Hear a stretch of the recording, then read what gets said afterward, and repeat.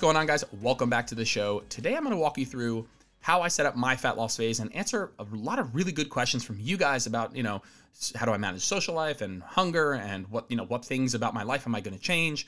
But before we start, I'm not you. And what I do is not necessarily what you should do. And I'm always torn as to whether or not I should use myself as an example because I don't want you to copy someone else, let alone me, let alone a 30-year-old fitness professional with no kids. Like, that's probably not your situation.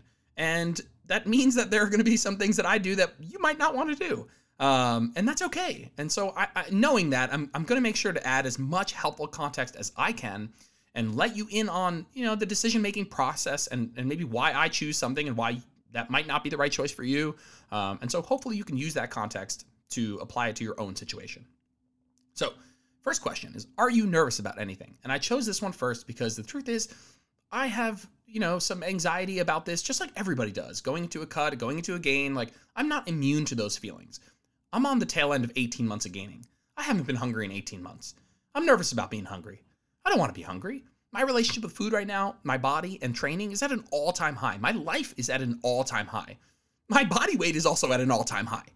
And so just recognizing that those things can all happen in conjunction and that life is just way better with more food across the board. Yeah, I'm not my absolute leanest right now.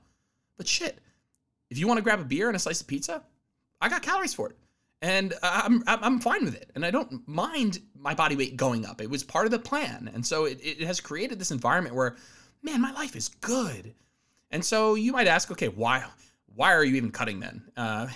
Yeah, Jenna's cutting. And if I'm bulking and Jenna's cutting, man, that's going to be miserable for both of us. And I do think that if I'm going to be helping people with body composition, which is just one of the things that I do, I should be doing it from time to time. So I should be hungry and practice doing a deficit and practice intentional weight gain here and there. I'm not saying every coach is going to feel the same way. That's how I feel. I feel like I want to remain in touch here and there with what my clients are going through. And I don't want to talk about hunger like it's something I haven't felt in years, And so occasionally I want to make sure that I'm in tune with what's going on so I can speak about it a little bit more firsthand experience. So every couple of years, I will do gaining and cutting, and then maybe spend a long time in maintenance and then go back to gaining and cutting. And it's just something I want to stay in touch with here and there. So listen, I'm nervous about being hungry, just like everybody else. I'm also nervous about getting hooked on being lean. And here's the deal. Like, being lean, you look at a picture, it's cool. There's no way it's not. You look at a picture, you look really lean, you guys see striations or whatever, like, that's cool. And I've been there. I have pictures of myself super lean. And guess what? They're super cool. There's my before picture of before my bulk, like 179 pounds. Like, for reference, I'm 211 right now. Like, I was shredded and it was cool. But guess what? My life is a fucking zillion times better right now. And so I'm a little bit nervous about getting lean and subconsciously having, quote unquote, being lean jump up my hierarchy of importance. And I want to catch myself if that's happening. I don't want being lean to start jumping up my priority list because the truth is, like, my relationship with food, my relationship with my body, my relationship with my training, my ability to be inclusive with my food, like, all this stuff is at an all-time high, and I'm going to want this back. And so cutting, fine, no problem. I'm viewing it as a short term, which we'll talk about soon. But yeah, I'm nervous about getting hooked on being lean. I don't want that to happen. And so if I catch myself, starting to more highly value how I look in place of, biofeedback that's telling me you feel like shit and, sacrifices in maybe some social life, or like, I don't want those trade-offs. And so what I've learned over the last several years is to be super cognizant of those trade-offs. And I know I'm not chasing a leaner body for a happier life. Like, that's just not how that works. Like, it's very likely that your leanest body is not your happiest life. And so I'll be super cognizant of if I reach a point where that trade-off is no longer creating my best life. And I think that that's a theme that you'll see throughout this podcast is like the trade-offs. Like, what are the trade-offs of doing certain things? And it's important to be cognizant of, is this worth what it costs? And if at any point it's just not, then you're very welcome to not do this. And we'll talk about that a little bit more. So, second question, sorry. How do you go about setting your calories? How do I go about setting my calories? Well, listen, first and foremost, avoid analysis paralysis. Like, the most important thing is just get freaking started. Take an educated guess and just get started. The data and how you feel is going to tell you everything you need to know. And so anywhere from like a 15 to, 25, 30% deficit can be reasonable. And so, first establishing maintenance is important, because how the hell are you going to do a 15 to 30% deficit without knowing what maintenance is? So I've been tracking my calories in a surplus for enough time where I have a decent idea of where maintenance might be, right? I don't know for sure, but a decent idea of where it might be. And then I can subtract, 15 to 30%, maybe, 3 to 800 calories off of that and get started. I'm not thinking that this initial calorie amount that I'm starting with is going to be this be all end all. I'm just going to ride off into the sunset. Like, adjustments are probably going to have to be made. It's not going to be perfect the first time around. So just fucking get started. And so you can start a little bit more aggressive or a little bit more conservative, right? You 15 to 30%. Once you have a decent idea of where maintenance is, let's say you've decided your maintenance is like something like 2,300 calories. Like, you could start at 1,900, 2,000, right? You could start a little bit more conservative, or you could start a little bit more aggressive. You could be like, okay, screw this. I'm not going to waste time. I'm going to just jump into something that I know for sure is a deficit. I'm going to go, 1,700 calories or whatever. And I think the pros of being more conservative it's pretty simple. More conservative means more calories. More calories means less hunger and less discomfort and more inclusive social life and less rattling your current life, right? Less changes from your current life because less changes to your calories. That's the pros. But guess what? The cons of being more conservative is less fat loss. And so, okay, that I say I can take more comfort and less fat loss, or I can take less comfort and more fat loss. And I think that I think that I lean a little bit more towards the aggressive side. I'm not saying starving people to death, of course not. But, once you go into a deficit, you kind of want to see some form of a result. And if you tiptoe the line of what might be a deficit and might be maintenance, and you spend 3 weeks there and you're 3 weeks mentally into a deficit, you haven't lost much weight, like, it's kind of disheartening. And so I think starting off with a calorie amount that you think is for sure a deficit is probably better off than something that might not be a deficit, right? And if you're going to start conservative, which I'll tell you right now, I'm going to start a little bit more conservative. And I just gave you a good reasoning for why a little bit more aggressive might be better. But the truth is, man, I'm not in a rush, and I'm okay with this going really slow.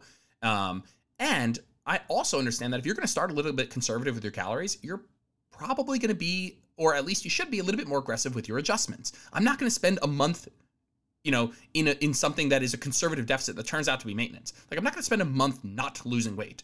Like, I'm going to look at it, week to week, maybe every 2 weeks. And if I have 2 weeks of really perfect adherence, and we'll talk about making adjustments a little bit more specific later, but if I have 2 weeks of perfect adherence and no fat loss, like, I'm probably going to at least consider going lower. And so if you're more conservative, that's fine. You don't, like, this idea of what you set your calories to start doesn't need to consume you. Set your calories, track the data, and let the data tell you what to do. And if you track your calories and you're a little bit on the more conservative side and nothing happens for 2 weeks, then consider making an adjustment. Don't stay there for 6 weeks, right? There's something independently fatiguing about trying to lose weight. If you're trying to lose weight, you might as well actually freaking lose weight, because even if, the difference between losing weight and not losing weight might be like 200-300 calories, and it might be a better ratio of comfort for speed or discomfort for speed if you went a little bit more aggressive. But I'm going to be a little bit more conservative to start, and then I'll be a little bit more aggressive with my adjustments. I'm not going to, be sitting here, at a tiny deficit that turns out to be maintenance forever. I'm going to wait 2 weeks and see how it goes. Cool. Nice. I also think, last point on that, now that it's coming to mind, is like most people are, I think it's underrated. People always talk about dieting on as many calories as you can. I don't know about that. Now I'm tangenting here, but I don't know about that. If you diet on as many calories as you can, that's the same as saying everybody should go really slow. I don't know if the people who say this really work with people, because people seeing progress, tangible progress, is quite often the motivation that people need to keep going. Like, people can rationalize being uncomfortable if they're getting a return on that discomfort. And so this idea of diet on as many calories as you can is synonymous with everybody should go really effing slow.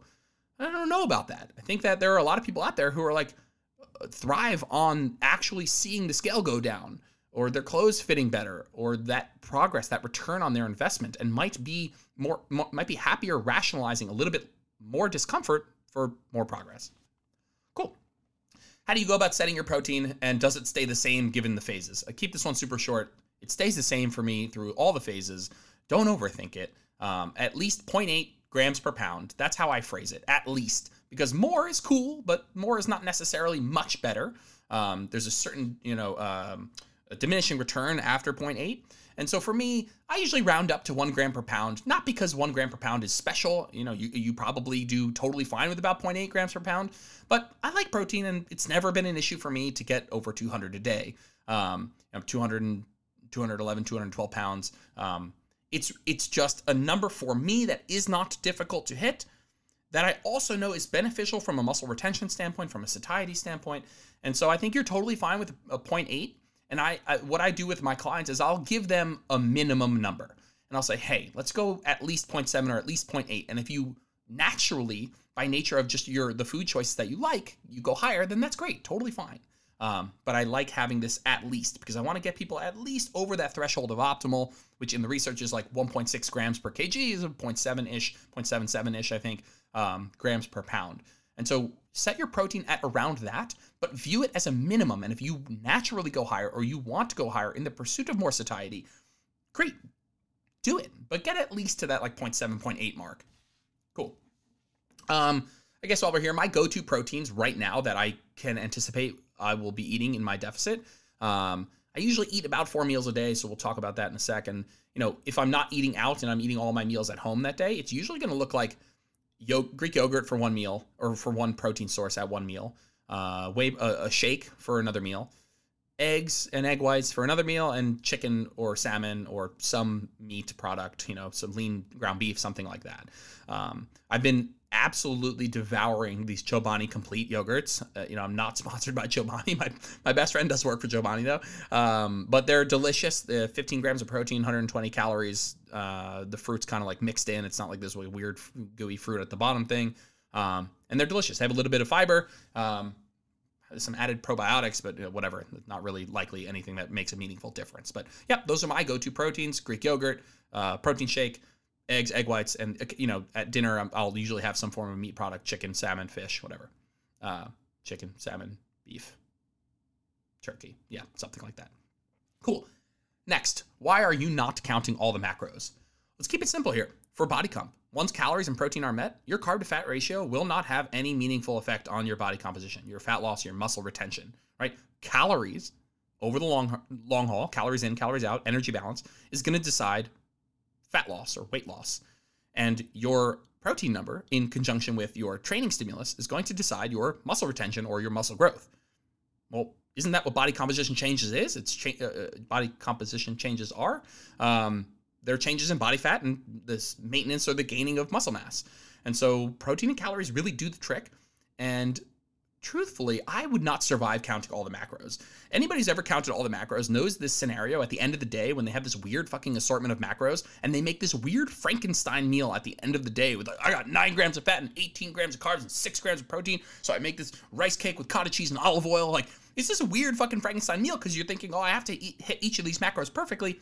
I don't want that. I'd rather my clients, everybody who's not a professional athlete or bodybuilder, get to a point at the end of the day where they're like, okay, maybe I have 10 grams of protein left and 200 calories. And you can do anything with that. It's way more flexible. It costs way less mental energy. It's likely way more sustainable. And so I would love to hear somebody's defense for counting all the macros. Somebody who isn't a professional athlete or bodybuilder, let's say, or endurance athlete, let's say. Yeah, I'd love to hear that. I think that it's a tough argument to make. And if you're counting all the macros, taking people on, coaching people, one of the things I really enjoy doing is taking people who count the macros, shifting over to calories and protein, and seeing how much more they enjoy their life, and thus are able to potentially even succeed better in body composition goals. Cool. Next, how are you going to assess progress, and what is your target rate of loss? First, there's no timeline. I can lose 4 pounds in the next 12 weeks and still be solid progress. I'm not rushing to a competition or photo shoot or give a shit if I'm fucking shredded by summer. Like, your timeline is likely getting in your way. This idea that it needs to be done by a certain time, like, it's getting in the way of you being able to live on the day-to-day because you're thinking about how does today reference needing to be 8 pounds down by next month for Billy Bob's hoedown. Like, man, can sometimes having a target goal out in mind, a vacation or something. I think some people do well with having some form of, booking themselves, whatever, a vacation at the end of things, or some form of end to the fat loss phase that warrants them pushing a little bit harder, or, adhering a little bit better. But I just don't know if that's great for like massive long-term fat loss. Like, what happens when you get back from that vacation? Do you need another light at the end of the tunnel? And so there's no timeline. It's just like your timeline is getting in your way. Your timeline's getting in your way, and your comparison to others is getting in your way. What fucking Susan in accounting did in her first 6 weeks versus what you did in your first 6 weeks, who cares? You don't envy the person who lost 30 pounds in 30 days. You envy the person who lost, 30 pounds in a year and kept it off for 5 years. Like, be that person. Be the person who, focuses on his or her nutrition for a year or two and makes an actual lifelong change and maintains their progress. Like, don't envy the fucking person don't envy the lottery winner. You know what I mean? Don't envy that person. Like, envy the person who lost or executed. I'm not even talking about weight loss. Who cares? Like, envy the person who actually made sustainable changes long term, actually maintained their fat loss. And it's unfortunate because that isn't what's highlighted in our industry. That's not what you see on a magazine cover or on Instagram or even transformation photos. And so we find ourselves comparing ourselves to these anomalies that actually divert us from what we actually want, which is, you don't want to lose 30 pounds in 30 days. You want to lose 30 pounds in a year and keep it off forever, right? That's really what your goal is. So for me, my target rate of gain, which again or rate of loss, is pretty flexible. I don't have my heart set on this. We're going to see how it goes, but it's about 0.5 to 1% of my body weight per week. So 0.5 would be, let's say, 1 pound. 1% would be 2 pounds. So 1 to 2 pounds a week. Shit. 1% of your body weight per week is super fast. It's possible, but it's super fast. And that's got to be very intentional. And it's likely a very large deficit. Technically it's 1,000 calorie deficit per day. So I'm going to be aiming more towards that 0.5%, which is, on average about a pound a week. And I think on average is the important thing here, because some weeks it's not going to go down, even if I'm doing everything right. Like, prepare yourself for that. Prepare yourself for, I did everything right, and this week still nothing happened. That's going to happen. It is literally going to happen. And be prepared for the weeks you don't do everything right and your weight doesn't go down or it goes up. Like, be prepared for a non-linear process, right? Prepare yourself for daily fluctuations. Prepare yourself for weeks in which you do everything right and the scale doesn't go down. I'm going to weigh daily. I'm going to use weekly averages, and I'm going to assess a trend monthly. And so I posted on my story this morning. I weighed in again for the second time, whatever. And I posted it, and I thought to myself, like, posting it, this is kind of weird, because I would never, ever actually even look at the weight. I would never be like, oh, I'm up 2 pounds, 0.2, down 0.6, up 0.4. Like, who gives a shit? None of these individual weigh-ins mean anything at all. If you have a Bluetooth scale, just step on, look up, count to 10, get off, and go on with your day and assess the 7-day average, right? Like, I would never log my weight and be like, I'm up 0.2, that's great, or I'm up, down 0.4, that sucks. Like, these things just don't mean anything. The fluctuations on a day-to-day cannot command your emotion and dictate your actions for the day. They don't mean anything. First of all, judging even week to week on averages might be too soon. Judge week to week and month to month. March 1st to April 1st. Have you lost weight? Yes. That's a trend. Day to day is going to just send your emotions into turmoil. Don't do it. I'm going to take monthly photos and maybe measurements.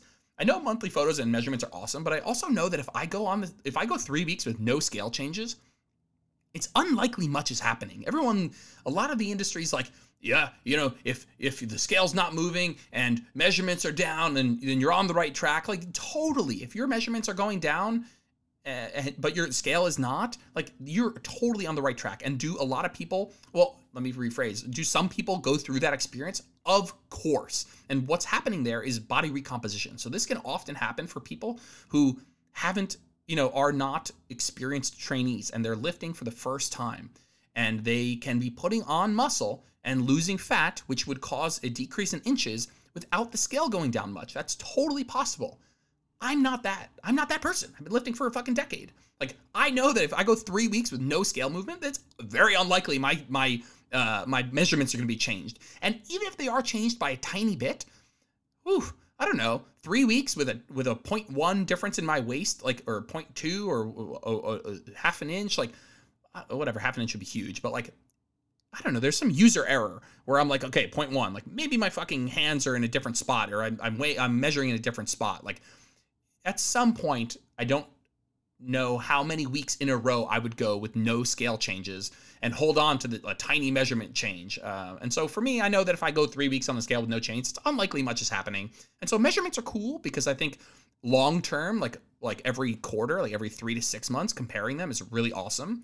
But yeah, if you're looking to lose, more than 20 pounds, let's say, it's likely that you're going to need scale reductions to really get there. I'm not saying that scale is all that matters. I'm just saying like this scenario where the scale doesn't move, but your measurements make insane changes.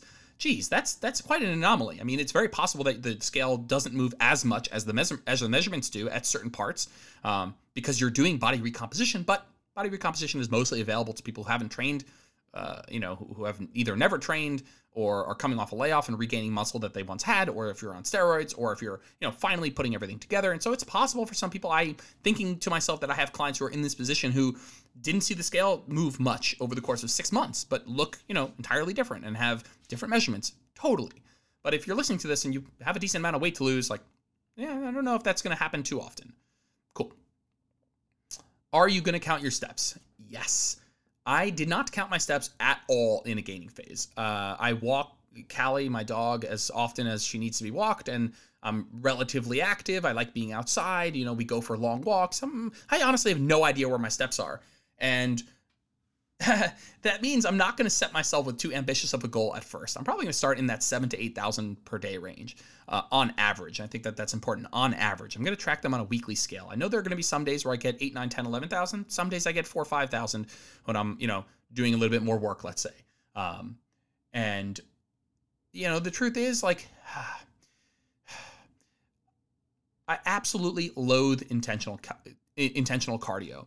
And it's only possible for me to get so many steps throughout the day. Like me thinking that I'm going to get 13, 14, 15,000 steps a day on average is not going to happen. That is something, or let me rephrase, that's not something I'm going to do. I'm choosing that that's not possible. Of course, I could just go walk around outside all day, but my life won't allow for that. So I'm going to be realistic about what I can sustain. Now, I'm big on accepting the fact that what you do in fat loss doesn't need to be sustainable forever. But I'm going to start with something that could be sustainable forever and move it into sustainable for now category if I have to. And so I'll probably start with 7,000 to 8,000 per day, which is something I think on average I can do. And if it has to go up, to 8, 9, 10, 11 in the pursuit of fat loss for the, the short to medium term, like I'm okay with that. But I'm going to start conservative. Same with the weights, same with my calories, and I'll make aggressive adjustments if I need to. But I'm going to see how things go. It's like there's no harm for me because I'm choosing to be a little bit more conservative at the start to take everything and see if I can get some easy fat loss in the beginning and save some of those more difficult, maybe lower calories, maybe higher steps, save that for when it's really necessary. Now, I don't think that that's right for everybody. I think there are going to be people who are going to do better if they see not fast progress, but tangible progress right at the start and don't need to wait 2 weeks of data to be like, did anything happen? And so I actually think that most people would do better with that, not being too conservative, right? I'm fine with 2 weeks of no fat loss because I chose to be conservative, but shit, I think most people are going to do better seeing some form of tangible progress right at the get-go. And so not being insanely conservative and dropping your calories by 50 per 2 weeks, and trying to always eat as many calories as possible and go as slow as possible. I don't think that's right for everybody. So cool. Now that I'm thinking about this, people ask all the time, how much cardio should I do in a cut? First of all, it's freaking personal. Like, your movement is indirectly or directly one part of the calories in, calories out equation. And so people are like, how much cardio should I do in a cut? And it's like, well, it's also in relation to the calories that you're eating, or how much cardio should you do in a cut? It's also in relation to how many calories you're eating. And so if you are like, it's just such an interesting question because it's the amount that you can do consistently, at least during your cut, and an amount that you kind of semi-enjoy. And the truth is you might be only able to or prefer doing low steps. And guess what? If you can only get 6,000 steps, guess what? You're going to have to eat less because that's less calories burned and thus less calories eaten if you want to maintain a similar deficit. So, people are like, how much cardio should I do in a cut? I'm like, how much do you like doing? How much can you reasonably sustain? And start with that and see if it's enough. And if it's not enough, then consider going up in steps, right? Increasing calories out or decreasing calories down in. And you always have those two options at your disposal. And so it's very personal. It's not like there's some blanket, like, yeah, you got to do 3 times 30 minutes on the elliptical. Like, what the fuck does that mean? Like, what if I don't do that, but I eat a little bit less? Like, of course that would work. What if you do double that, but you eat a little bit more? Of course that would work. And so it's about a trade-off that everyone's allowed to make for themselves. Like, you might get more food for more steps, but you also might not be able to get more steps. I think some people are just capped out at how much time they can spend doing stuff like this. Cool. Next. Oh man, we're already at 25 minutes. All right, be a little bit quicker on the back end here. What are you going to change about your lifestyle to adhere better? And how will you handle hunger? This is the best question. I mean, this is the important question. And the first thing I'm going to say is it's okay to make changes to your life to adhere better to your lower calories in the short term for fat loss. There's nothing disordered about changing parts about your life to adhere better to lower calories. If I cut your pay by 20%, right? Your boss cuts your pay by 20%. Are you going to change your spending habits? For damn certain you are. Are you kidding? Like no more, crazy nights out, no more buying a table at the club. Like, you're getting paid less and you're going to change your spending habits, right? And how much you change them is obviously individual, but like, it seems totally reasonable to me that you would change your spending habits if you got less money. And so first, you're allowed to make changes. That's the first thing. And for me, let's talk about hunger. How am I going to change my lifestyle to adhere better, right? And maybe fight hunger a little bit better. First is recognizing that this shit is voluntary. This is voluntary. I'm choosing to do this. I know that being hungry is going to happen. Being hungry is okay. I'm not dying. Like, being hungry isn't the end of the world. I'm not saying it's great and super fun, and it's not, but it's okay to be occasionally hungry. It's not going to be the end of the world. And to some degree, it's likely necessary if your goal is fat loss. Like, you are, by definition, giving your body less food than it needs. To ask your body to not respond to that with wanting more food, it doesn't make much sense. So being hungry is okay. Being hungry is going to happen. This is voluntary. You are choosing to do this, and it's okay. You're not dying, right?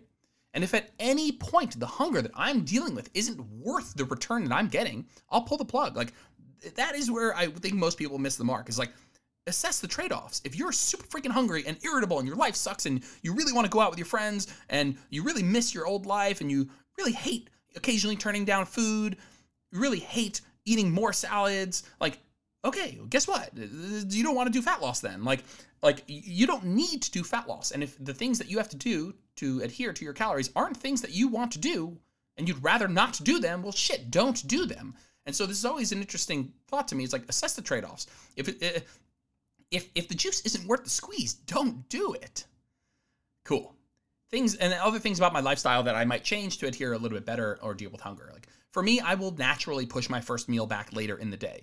I'm not intermittent fasting on some strict schedule. Essentially, intermittent fasting is what I'm doing. I'm going to push my first meal back later in the day. I know that I will do that. Why will I do that? Well, one, I know that a slightly smaller feeding window probably helps me maximize or minimize hunger across the day. Second, I'm just not usually super hungry early in the morning. When I was in a surplus, breakfast every single day, because if I did not have breakfast, the opposite would happen. I needed to extend my feeding window so that I could afford to get, so I could actually fit in as many calories as I needed. But I'm going to shrink my feeding window. I'm not going to fucking be like watching the clock and, it's 10:01, now I can eat. It's like, I will let hunger come to me, but I will also let hours go by if it does not come and push my first meal back later. Now, I don't think this is perfect for everybody. I think some people take it super far and they get super strict. And if it's 9:58 and they're not supposed to eat till 10, they won't eat. And that's pretty fucked. And I would avoid feeling, super restrictive and making this some crazy strict margins where you need to eat in this exact window or something bad's going to happen. It's not true. And if you're hungry for breakfast one morning, you're allowed to lean into it. But yeah, I think we're pretty clear in the research that like shrinking your feeding window can be helpful for minimizing hunger across a 24-hour cycle. And so I'll very gently lean into whatever my intuition says. And my intuition, how I naturally feel, isn't hungry first thing in the morning. The only time I would probably eat first thing in the morning is if I'm training early. I listen, again, there's nothing wrong with training fasted. I just fucking hate it. I just feel noticeably less strong, which is also not the case for everybody. A lot of people feel just as strong. And the truth is, if you're doing strength and hypertrophy training, you don't need a super perfect pre-workout meal to get through a fucking 45 to 60 minute strength or hypertrophy workout. Like, you're going to be fine. Just personal preference. Cool. I've been having dessert every night, pretty much, in the surplus. And so I'm probably going to not do that. I've been ending the day with like 400 or 500 calories and needing, fucking whatever, a dessert every night to get to my surplus calories. Well, it's a pretty easy thing for me to just not do that. And there goes 4,500 calories a day. So definitely something I'm going to, maybe switch from some ice cream to like a Yasso bar, mint chocolate chips, fire, by the way, only 100 calories, feels kind of nice. And if you need that, like, post-dinner treat or whatever, I will at least modify what that is for lower calories. And then people are like, okay, what about my social life? What about what do you do to manage a social life? Well, shit, man, we're in quarantine. I don't know anybody who's going out multiple times per week or more. I certainly am not. And the truth is, I don't really go out that much, like go out drinking with my friends or like multiple dinners out at friends and restaurants. Like I go out at most once a week. We might go out, we might order in, but it's probably about once a week. And the truth is, whether you like it or not, eating out more often is going to make fat loss harder. And so you might consider eating out less.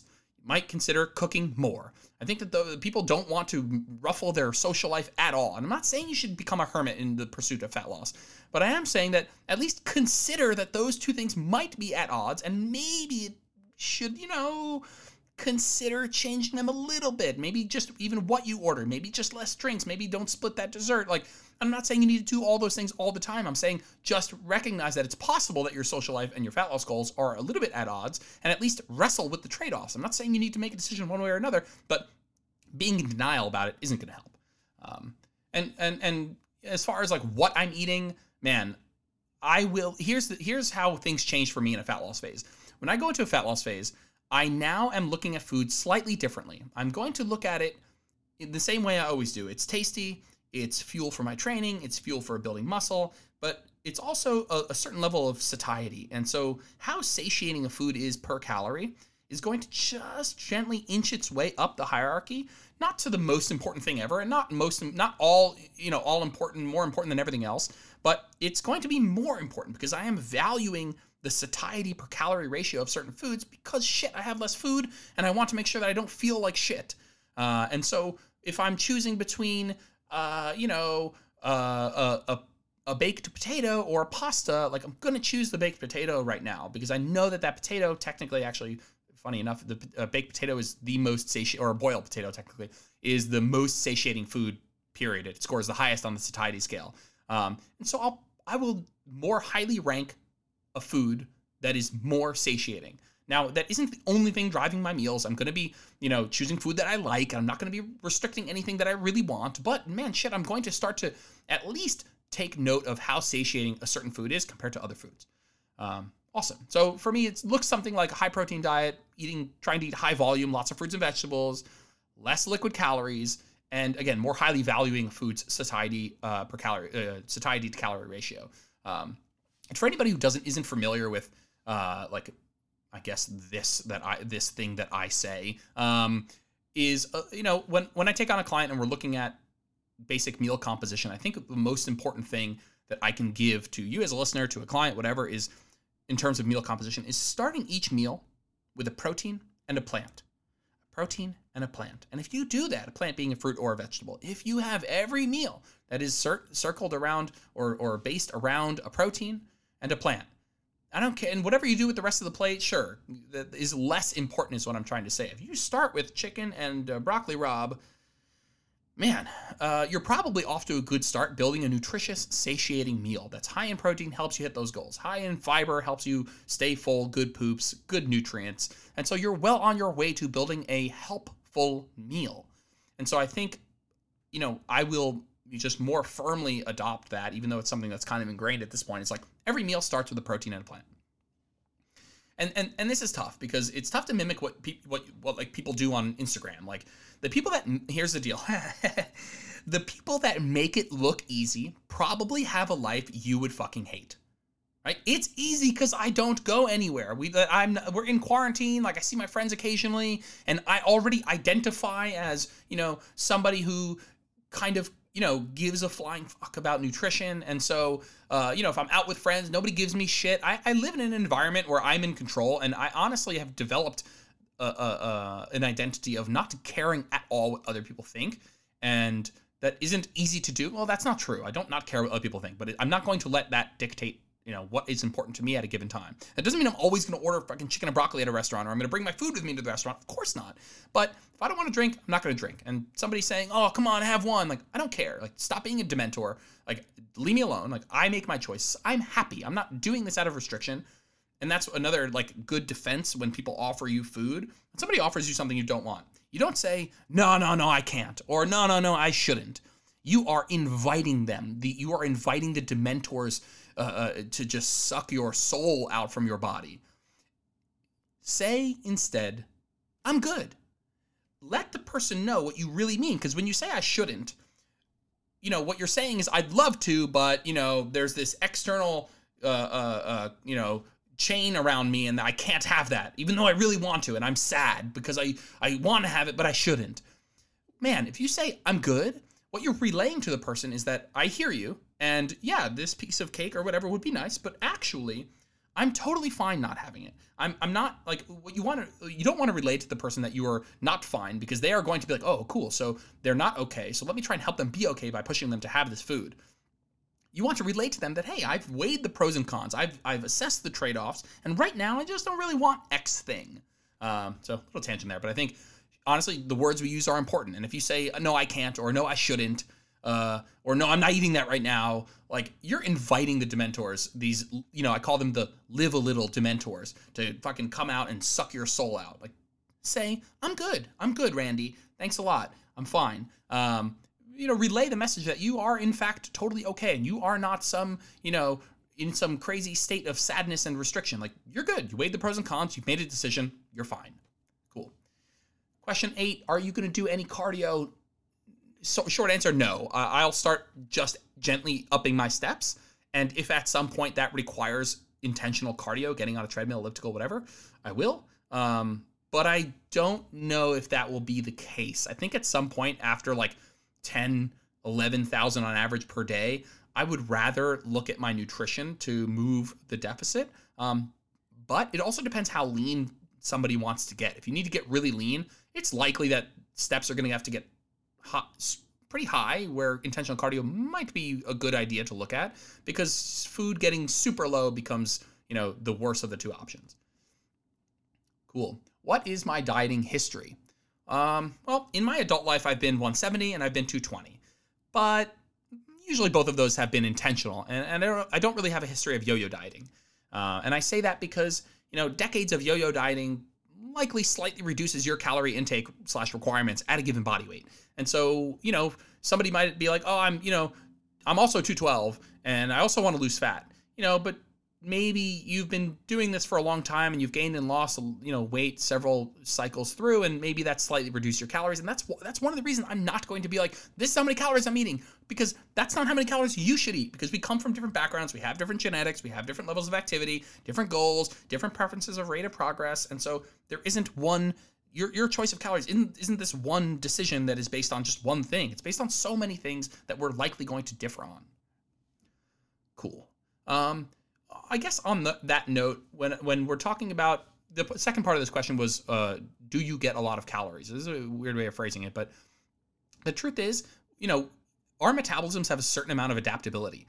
And what I mean is that, metabolic adaptation, people are familiar with the term, like when you go into a deficit, your metabolism adapts to the new calories. Essentially, you give your body less food, your body doesn't want to die. Your body thinks this deficit is, leading to famine and death. And so your body down regulates your subconscious movement so that you stay the same body weight. It's basically a defense mechanism against gaining weight.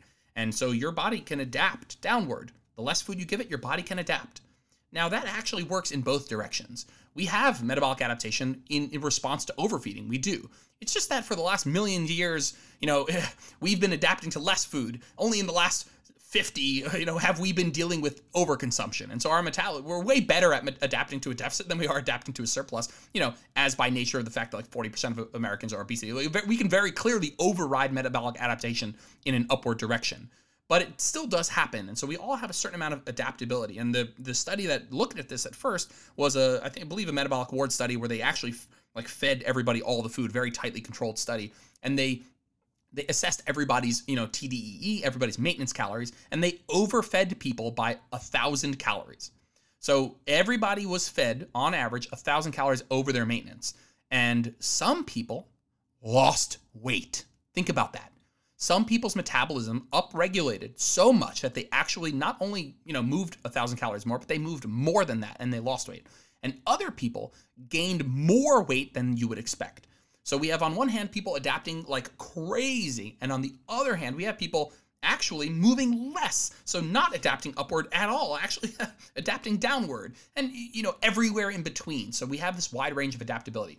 My metabolism is adaptive upward. I know that for a fact. If I can maintain my body weight at within a range of like 1,000, and I'm not saying I can eat 1,000 over my maintenance and not gain weight, but I'm saying my range of calories I can eat without anything happening, because my body will just freaking adapt to what that is pretty wide. And that's not always a good thing. And so just for reference, let's say, for example, my maintenance is 3,000.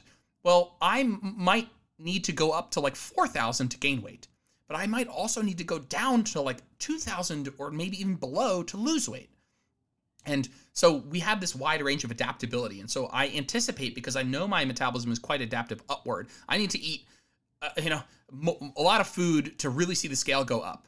And I think that on the flip side of that, I'm actually going to have to see my calories go pretty dang low, which is not going to be fun. And so someone says, okay, why do you probably get a lot of calories? I'm actually not sure that I'm going to. I think I can get a lot of calories at maintenance. I think I can get a lot of calories in a surplus, which, by the way, isn't a good thing. It's not fun eating, 4,000 plus calories.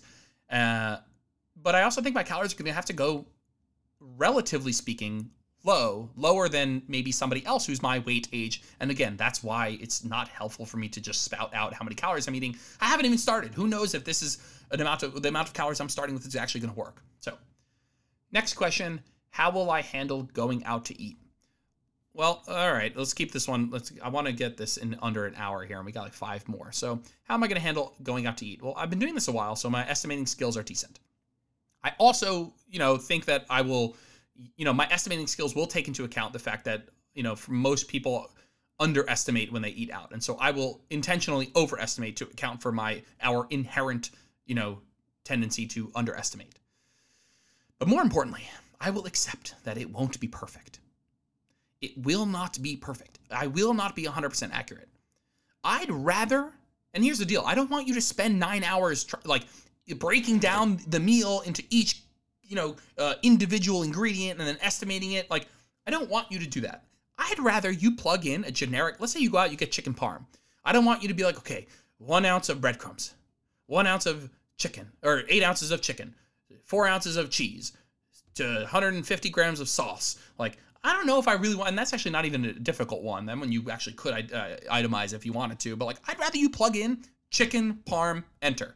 And then a bunch of entries come up. You pick one, maybe you multiply it by 1.2 just to overestimate. You use your intuition and you move the hell on with your life. I want you to find the right balance of trying hard to make it close to accurate without losing your mind, right? I'd rather you plug in a generic option and overestimate than try and break it down, or try and break down the meal into each ingredient and spend a ton of time doing that.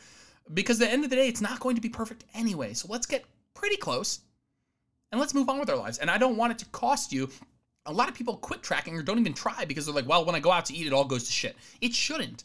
Let's find a really easy way to get you kind of close, and then let's probably overestimate, and let's move on with our lives. And plus, like I said, I don't need out that much. So spending all these, like, quote unquote, like spending all my emotional fucks on this seems like a waste of time, because, man, it's not like, if I'm off by a couple hundred calories, it's not the end of the world. It might be meaningful if I'm doing this 2 times a day every week, but doing it once or twice a week, it's really not the end of the world. And if you overestimate, it's probably less of a big deal because, on average, it's probably better for you to be over than under, just overestimating than underestimating. Cool. And like I said, the truth is, like, eating out very often is going to make it harder. I'm not saying you shouldn't eat out, but I am saying that you do need to accept that. Like, if you're eating out, twice a day, every day, like, okay, it's gonna be more difficult. This is something you need to deal with. Next question. Are you afraid that all the time you spent gaining was for naught or was useless? Or another way of phrasing it is like, are you afraid that you spent 18 months and you actually didn't build that much muscle? Like, it was a waste of time? This is a good question. I actually get this one more than I expected. It's like, and my clients too, they'll do a first gaining phase and they're like, I'm so nervous I didn't gain that much muscle. I'm not nervous about this at all. People get so worried about, but did I gain enough muscle? It's like, who gives a shit? Did you do your best? Like, if you look back at your gaining phase, did you do your best? Because if you did, you cannot control the outcome. You can't control how much muscle you gain. You control your lifting and your protein intake and your calorie intake and your average weight gain. Like, you can do all of that. And those inputs are the best you can do to ensure muscle growth. And so for the last 18 months, gained 30 pounds. Like, I lifted hard, my protein was high. Like, I'm not thinking twice about, oh my God, I hope I lose weight and I look totally different. First of all, most people after 12 weeks of gaining think they're going to do a cut and be like, I look totally different. Like, no, you don't. One 12-week gaining phase is not going to build enough muscle for you to look totally different. We're talking about months and years of lifting not in a deficit and then cutting and then looking totally different. Like, that's why I'm a bigger fan of doing longer gaining phases and really sinking your teeth into it. It's like, if you do 12 weeks of gaining and then 12 weeks of cutting and you just keep doing that, I don't know, it's unlikely you'll make the kind of progress that you're really after, where one day you cut and you're like, wow, I actually really have spent a lot of time building muscle. And so I don't think about this at all. I literally just think, did I do my best? If I did my best, then the outcome that I've received is the best outcome. And I'm also not really worried about it because guess what? Like, if you didn't build a lot of muscle, you don't look that different afterwards. You can just get back to gaining afterwards. And this isn't like, what is your rush? Like, you're like, I get it. You want to see results. You want to see that the time you spent gaining has been worthwhile. But what if it isn't? Then what? What if you didn't build that much muscle? Like, are you going to then just give up changing your body at all? And which is, by the way, who cares? You don't need to change your body. Like, this is something totally voluntary. Nobody has to do this. But like, if you do, I'll tell you right now, if you do 12 weeks of gaining and then 12 weeks of cutting and you get back to the same body weight, like, you're not going to look very different. You will, by definition, have more muscle for sure, but you're not going to look wildly different. And so you need to not be like, well, gaining's not worth it. Well, maybe you need to gain longer. Maybe you need to gain more. Maybe you just need to do this more times. Like, I don't know. I never, ever think about that. For 18 months, I never thought, well, man, I hope when I cut, I really look different. It's like, I don't know. Like, why don't I just focus on the inputs and not really focus too much on something I can't control, which is the outcome, right? Once you're eating enough protein, gaining weight at the right rate, 1 to 2% of your body weight per month, you're lifting intelligently, like in an intelligent program and with enough intensity, shit, that's all you can do. It's literally, and sleeping, 7 to 9 hours, like, that's literally all you can do. And so worrying about the outcome is it's a waste of your emotions, because it's spending emotions, which, you have a finite amount of, on something you cannot control. And if you do your cut and you do not, look wildly different, and you don't think you built, quote, enough muscle, which is, nobody has any idea what that even means. What are you going to do then?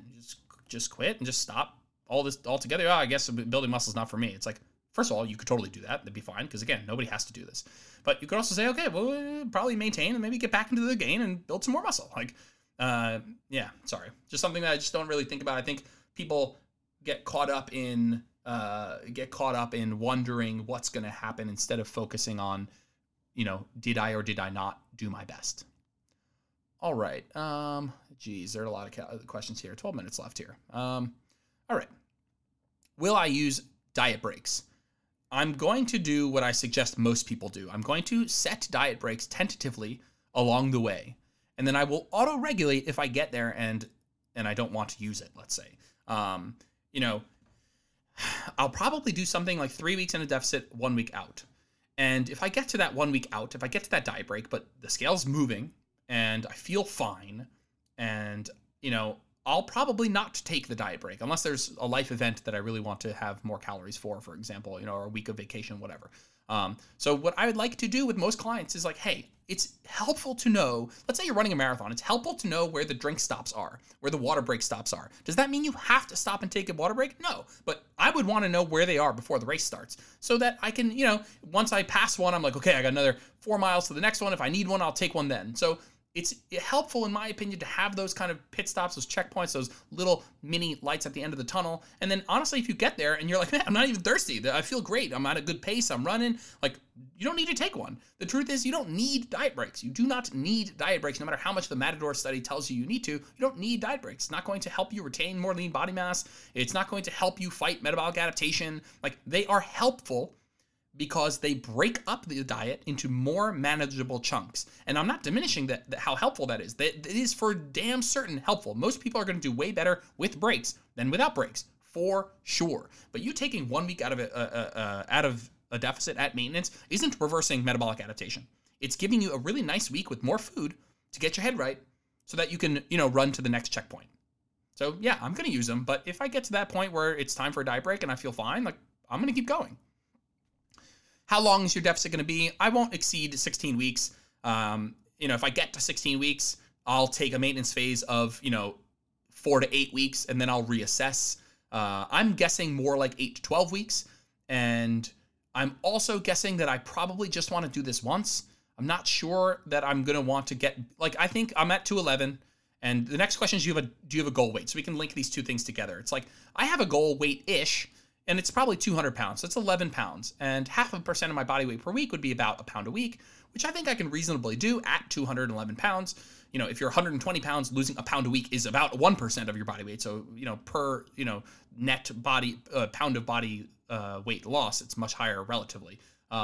So I want to get to around 200, not because I'm emotional about that number, not because I think that number is the be all end all. I think, here's the deal, weight goals are tricky. Like, be flexible. Stop getting emotionally attached to a number. That number isn't a goal because it is the number. To me, it represents somewhere where I'll probably feel like I want to take a break from dieting. It's probably where I'll be able to fit back into my jeans. I don't care about the number, but it represents a time where I think I'll feel like I'm just done dieting, where I'm good for now. Most people pick a goal weight that totally disregards what it would cost to get there, and they obsess over it. If you're 220 pounds, you're like, my goal weight's 160. It's like, okay, fine, but just keep an open mind, be flexible. What if you get to 180 and life is really great, and what it would cost to get to 160 isn't a cost you want to pay? It becomes a disproportionately hard journey from there on out, and maybe you are fine. But if you're emotionally attached to 160, then only getting to 160 is the only time you're going to be happy. Well, shit, that's going to be a tough place mentally, I think. Stay flexible. Don't get emotional about the number. It's not that you can't have a goal body weight. You can, but be flexible. Say, I want to get in this range. And if along the way, I find a better balance of a body that I like, and fitting into my clothes in a way that makes me happy, and whatever other aesthetic things that make you happy, and an amount of calories. People forget this. People are like, yeah, my goal weight's 160. I'm like, okay, what if I told you, 160 would mean going going all the way to, 1,500 calories or something like that. And you're like, well, okay, oh, fuck that.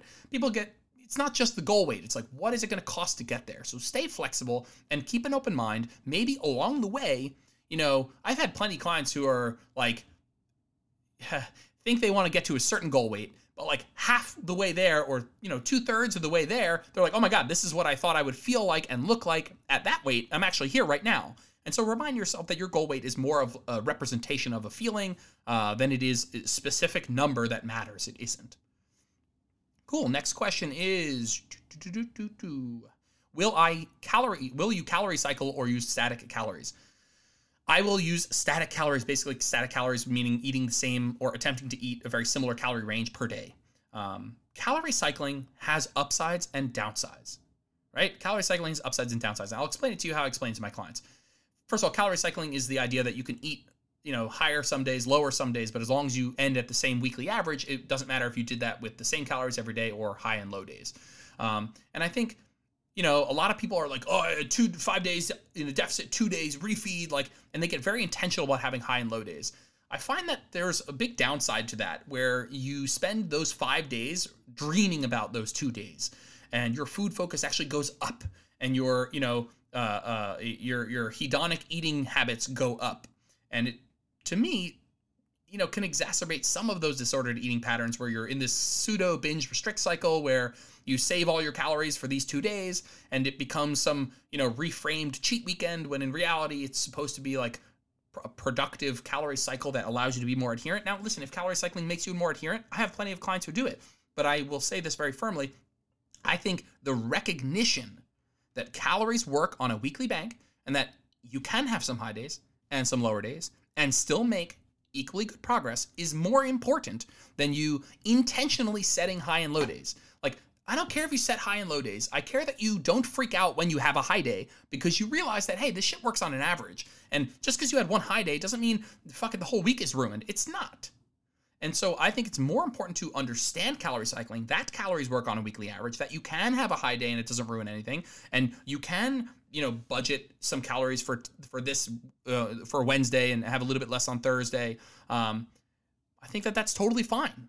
Now, I do think it also, can cause people to, I think that is also a double-edged sword because I have clients who will have a high day and then they know mathematically that they can compensate with low day the following day or several low days the following days. And sometimes those compensatory actions, if done in the right mindset, are totally fine because guess what? Mathematically, it works. If you have a high day, you have 500 calories over one day, and the next day 500 calories under your average, it's totally fine. Still will equal out to the average. But sometimes those compensatory actions can kind of they can kind of validate a binge because you're like, hey, I can just have 5,000 calories now and I won't eat tomorrow. And you can kind of be like, oh, yeah. You can kind of gamify it too much. So I caution people who want to use calorie cycling to just make sure that your high days and low days aren't so far apart in calories that it's feeling like an organized binge restrict cycle. And so for me, I'm going to start with static calories. And if I'm finding that I'll just pay attention to, if I would prefer having some higher and some lower days. But truthfully, I just don't know if I would. I already know that I'm feeling a little anxious just talking about it, that if I had, 5 days at 2,000 and 2 days at 3,000, that the 2,000 days I'd be like just getting through. And the 3,000 days I'd be super fucking excited about. And it would be this cycle of like pissed off, excited, pissed off, excited. But that doesn't mean it can't be a good strategy for you. And it doesn't mean it can't increase adherence for some people. It totally can. I'm just going to wait and see how I do with static calories. And I will kind of lean into some of those moments I want more food and then lean into, occasional days where maybe I'm a little bit less hungry and I want to go lower. And so I will start with static calories, but I will be flexible on both ends of that for sure. At what point will you lower calories? Well, I think it's more importantly that you don't just lower calories willy-nilly. I will consider lowering calories about every 14 days of perfect adherence. Like people are like, my weight hasn't gone down for 14 days. I'm like, have you hit your calories and your steps and your workouts and your protein and your sleep? And they're like, no, not really. It's like, okay, well, we're not lowering calories until you're actually doing what you need to be doing. So 14 days of hitting my protein, steps, calories, sleep, things all check out where I think I should, if I was truly in a deficit making progress and I'm not, then I will consider lowering calories. And I say consider because you also have to take into account how you feel. Do you feel good enough to trade away some calories? Like people are like, yeah, fat loss is stalled. Like I'll just go lower calories. Like, yeah, mathematically that will work totally. But do you feel like you're in a place to trade calories away because you have another option of just taking a break and going up to maintenance for a bit and coming back? And so you really got to earn lowering calories. You got to hit your calories 14 days, hit your steps, hit your protein, get your workouts in, but then also be honest if you feel good enough to trade away calories. So I'll look at that on a 14-day scale, but I'm going to be honest with myself. If I'm not doing what I need to be doing, then I don't deserve to even consider lowering my calories.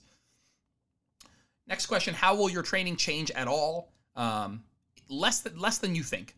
I'd say two things will change. I will bring down my top end volume. So in those final weeks before a deload, when I might have a slightly higher volume week, I probably won't do that, or I'll be a bit more selective. So for those of you guys who are familiar, like your volume should probably go up a little bit across a mesocycle as you start to adapt to a certain amount of work. But if you're in a surplus, it's very likely that your top end volume that you can handle is higher than where it is in a deficit. So where I might have been doing 16 sets for chest in my final week before a deload, I don't know. That's probably, if I was in a surplus, I'll probably bring it down to, 12 to 14 or something like that.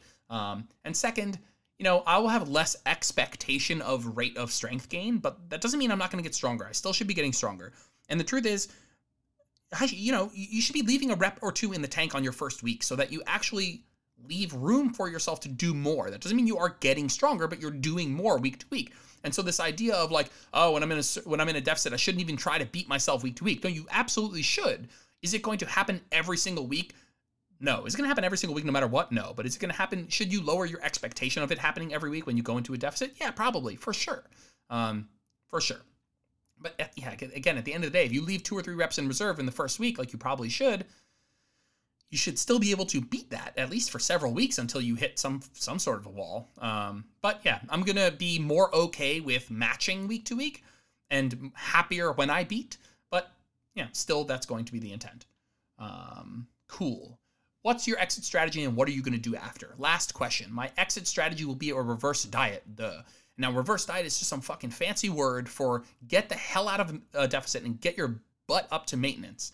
And so you don't need to do it slow. Physiologically, you probably shouldn't. Your diet's done. Get to maintenance. Now, you have a new maintenance now because you are lighter and you have slightly suppressed metabolism from your NEAT being just slightly metabolically adapted. And so I would estimate your new maintenance and I would jump 75% of the way there. And then from there, I might go slow until I feel like I've hit a good spot and I see body weight start to go up a little bit. Maybe I'll peel back. And so what I would do is I would estimate your new maintenance at your new body weight with your activity levels. And then I would probably jump about 75% of the way there. And then maybe you can do something like 100 calories a day added per week until you get to a place where you feel like you're at maintenance. And that's a conversation for another day. And what am I going to do after? I will stay at maintenance for at least half the time I was in a deficit. So if I do a deficit for 12 weeks, I will stay at maintenance for at least 6 weeks. And people talk about diet breaks being good for metabolic adaptation. I don't believe they are, but because they're not long enough. But maintenance phases, spending a long time at maintenance. Now that can have a meaningful effect on getting your hunger hormones, your satiety signals, your NEAT back up, your food focus back down. It can kind of reverse some of those feelings of diet fatigue. So I will spend a long time, at least half the amount of time I was in a deficit at maintenance, and then I'll reassess. I know personally I'll probably be done after one cut. This isn't something where I'm not trying to get super lean. I'm probably trying to go from about 211 to around 200 and then probably get back to gaining or maybe just hang out there. I'm not really sure yet. So, the difference, I don't want to spend too much time cutting. I do want to spend, like, the thing standing between you and the body you want isn't how you do on your next cut. It's likely several years of lifting hard, not in a deficit. And for many of you, it means actually gaining some weight. So this idea of like, oh, I'm going to cut, then I'll stay at maintenance, then I'll cut again, then I'll go to maintenance, then I'll cut again. It's like, yeah, okay, fine. But like, you also need more muscle, and that shit takes way more time. It takes way more food. It takes way more hard training. Not way more, but it is more important, obviously, for muscle gain. And so I want to be spending as little time in my life in a deficit as possible. And if your goal is building muscle, and I'm not even looking to get that much bigger or anything. It's not even like I have these crazy aspirational muscle building goals. But if your goal is building muscle right now, which is awesome, shit, don't spend forever in a deficit. I feel like that should be self-explanatory. The thing standing between you and the body you want isn't your next cut. It's years of not cutting and lifting, like years of eating and training. Cool. All right, guys. Coming up on an hour and 3 minutes here. I appreciate you guys listening. Listen, I'm not you. There was a lot of word vomit there. I really hope some of that was helpful. And, again, it's tough. I don't want you to replicate exactly what I'm doing, but I hope kind of, listening to me walk myself through some of those questions can help you work through your own situation. And if you ever have a question about setting your calories a little bit more aggressive, a little more conservative, think about the pros and cons of each. Think about the trade-offs. Everything is a trade-off. Everything is a value judgment. Everything is a cost-benefit ratio. Dieting more aggressively, you get faster progress, but you're more uncomfortable. Dieting more conservatively, you get less fat loss, but you're more comfortable. Like, static calories versus calorie cycling. Calorie cycling, you get 2 high days, but you also get 5 low days. Like, is that a marriage that works for you? Like, everything is a trade-off. And when you start looking at, like, all of your decisions like that, weighing the pros and cons, and then making a decision based on what's important to you, you make better decisions and you often feel less bad about it because you know that it was done in a logical manner. Okay, guys. Thanks for listening. See you guys in the next episode. Thanks for tuning in to this episode of Where Optimal Meets Practical. If you liked the episode, it would mean the world to me if you posted a screenshot to your social media or left a 5-star review on iTunes. That stuff really helps. If you ever want to get in touch with me, just shoot me a DM on Instagram @JordanLipsFitness. I'm always around to chat. Thanks, guys. Have a good one.